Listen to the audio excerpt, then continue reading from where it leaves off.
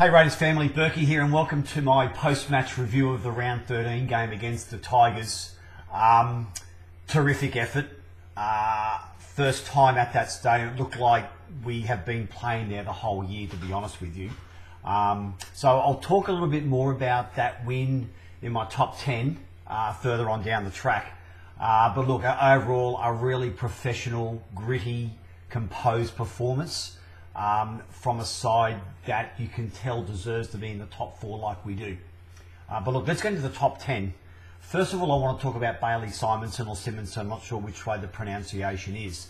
I saw his debut, the first game against the Titans live at the Gold Coast.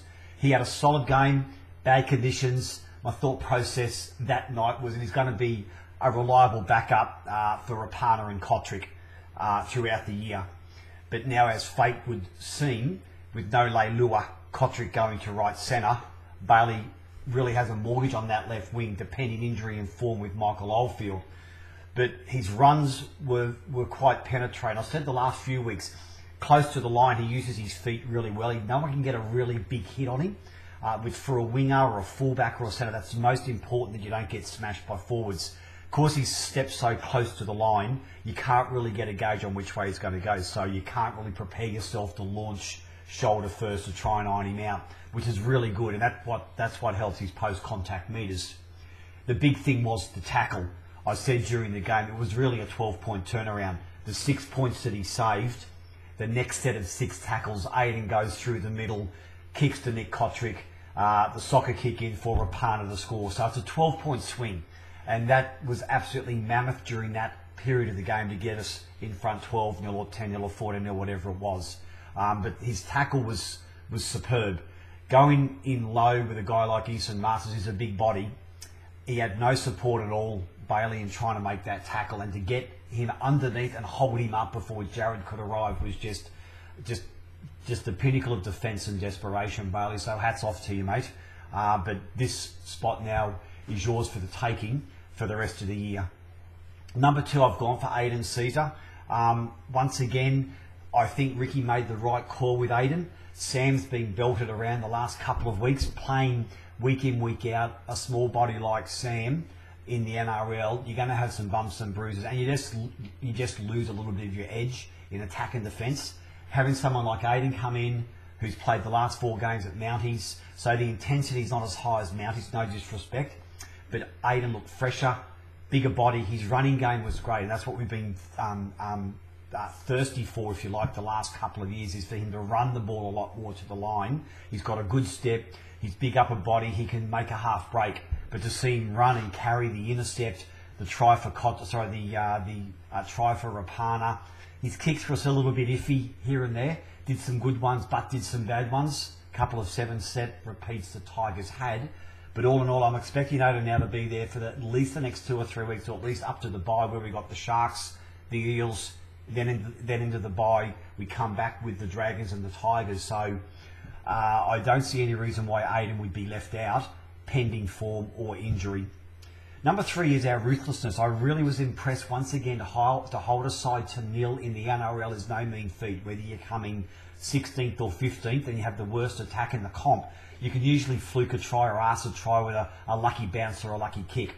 We were absolutely ruthless with the Tigers, and you could just feel the desperation coming through the TV screen that we wanted to keep them to nil. This augurs well mentally at the end of the year when we get in those tough, gritty grinds against the better sides, that we know how to grind away and keep a side to a low score.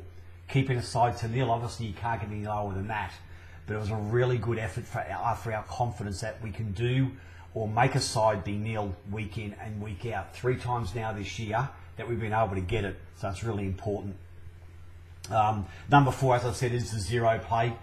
So this must augur really well for Ricky's confidence and his belief in the defensive structures, the coaches, that everyone's on the same page with that defence to keep sides to 0. As I've often said, defence is all about attitude. It's not about ability. It's about turning up with your mate, making that second and third effort, getting up, getting back, getting up, getting back. And to keep sides to 0 is huge. Number 5, I've gone for Havili. We're lucky to have a guy international standard that can step into hooker. What it's done, it's curbed Havili's running game, being like first or second off the ruck, hitting the meters. But it's just allowed him to probably conserve energy, not having to do those rucks. He's now sort of, if he wants to play the full 80, with Starling coming on, gives Ricky that other edge of putting Havili back to a back row spot or a lock spot if Starling and him are on at the same time. And that's a real bonus for us. But Havili just played the team game beautifully Friday night, didn't overplay his hand, a nice kick out of dummy half in the first half, which turned the wingers around. Just little X-factor things like that are really important for his game, just to bind into that team environment.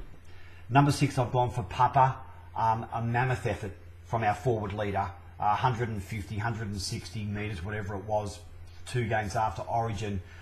Once again, your mind's smashed, your body's even worse, and to turn up like that and give that performance. He wanted to be there, as did Jack and Nick. You could tell they were desperate to get back into that team environment. Success makes you feel good. The team welcome you back. And it was a massive effort from Papa. Number 7, I've gone for Origin, because you can probably tell more so with Nick and Jack, just probably the little things they've learnt with Origin, being with the professional players like your Tedesco's, your Cooks, those type of guys, just watching them prepare. And you get little things that you can bring back to your clubland, and that rubs off on the other players. So it has that sort of cascade effect down the line of just little tweaks and little things you do in Origin camp you can bring back with your preparation, your sleep, your recovery. The way that you prepare for a match is really important. I think Nick and Jack picked up some really good hints out of Origin that are going to augur very well for us. Number 8, I've gone for Whitehead. Once again, huge game.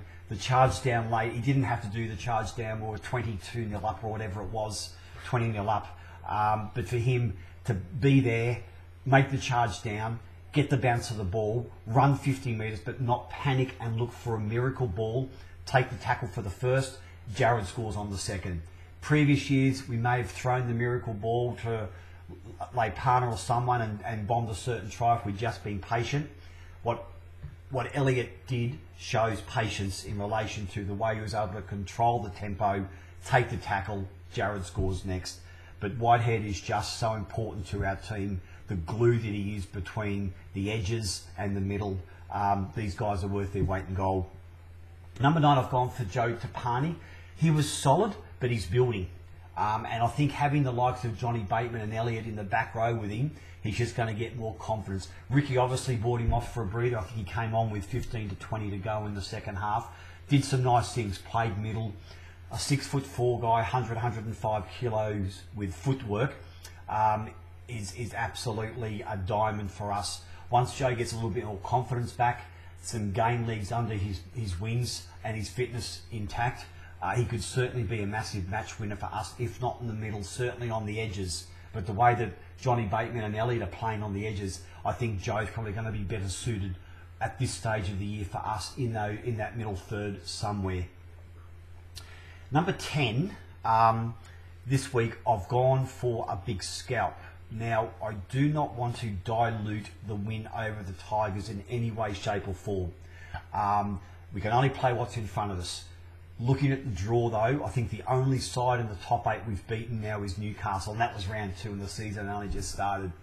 We need, I think, a big scalp, not so much for the outside noises of the media and possibly the supporters and all the commentators, but probably just for our own resilience and our own belief. I'm sure we've got belief, but a big scalp, if we can get a big scalp starting with Cronulla this Thursday night, it's really going to sit a lot of people up and take notice. So if we can just nail one of those top 4, top 5 sides over the next couple, which we don't play, like Cronulla is the only top 4, top 5 side we play over the ensuing next month. So we're not going to have those big scalps we can look at. This is a big one at home, and if we can get that momentum again, we've won 2 straight, we get the Sharks, we're into the Eels and the bye. That's 6 points that could put us quite easily 3rd or even 2nd based on how results with those Origin affected sides go. So Raiders, that's it for this week. As always, I really appreciate your support. My Berkey's Top 10 page on Facebook. Get me on Twitter at Berkey Top 10. YouTube channel's up and running, so when you click on my YouTube link, just hit that subscribe button as well, just to get any videos are put up automatically into your inbox. And guys, that's it. I'll be back Wednesday. Actually, we play Thursday, so I'll have my top 10 review of the Sharks game. If not Wednesday night, definitely Thursday morning before the game. Have a great week, guys. This is Bleed Green, and this is Berkey out.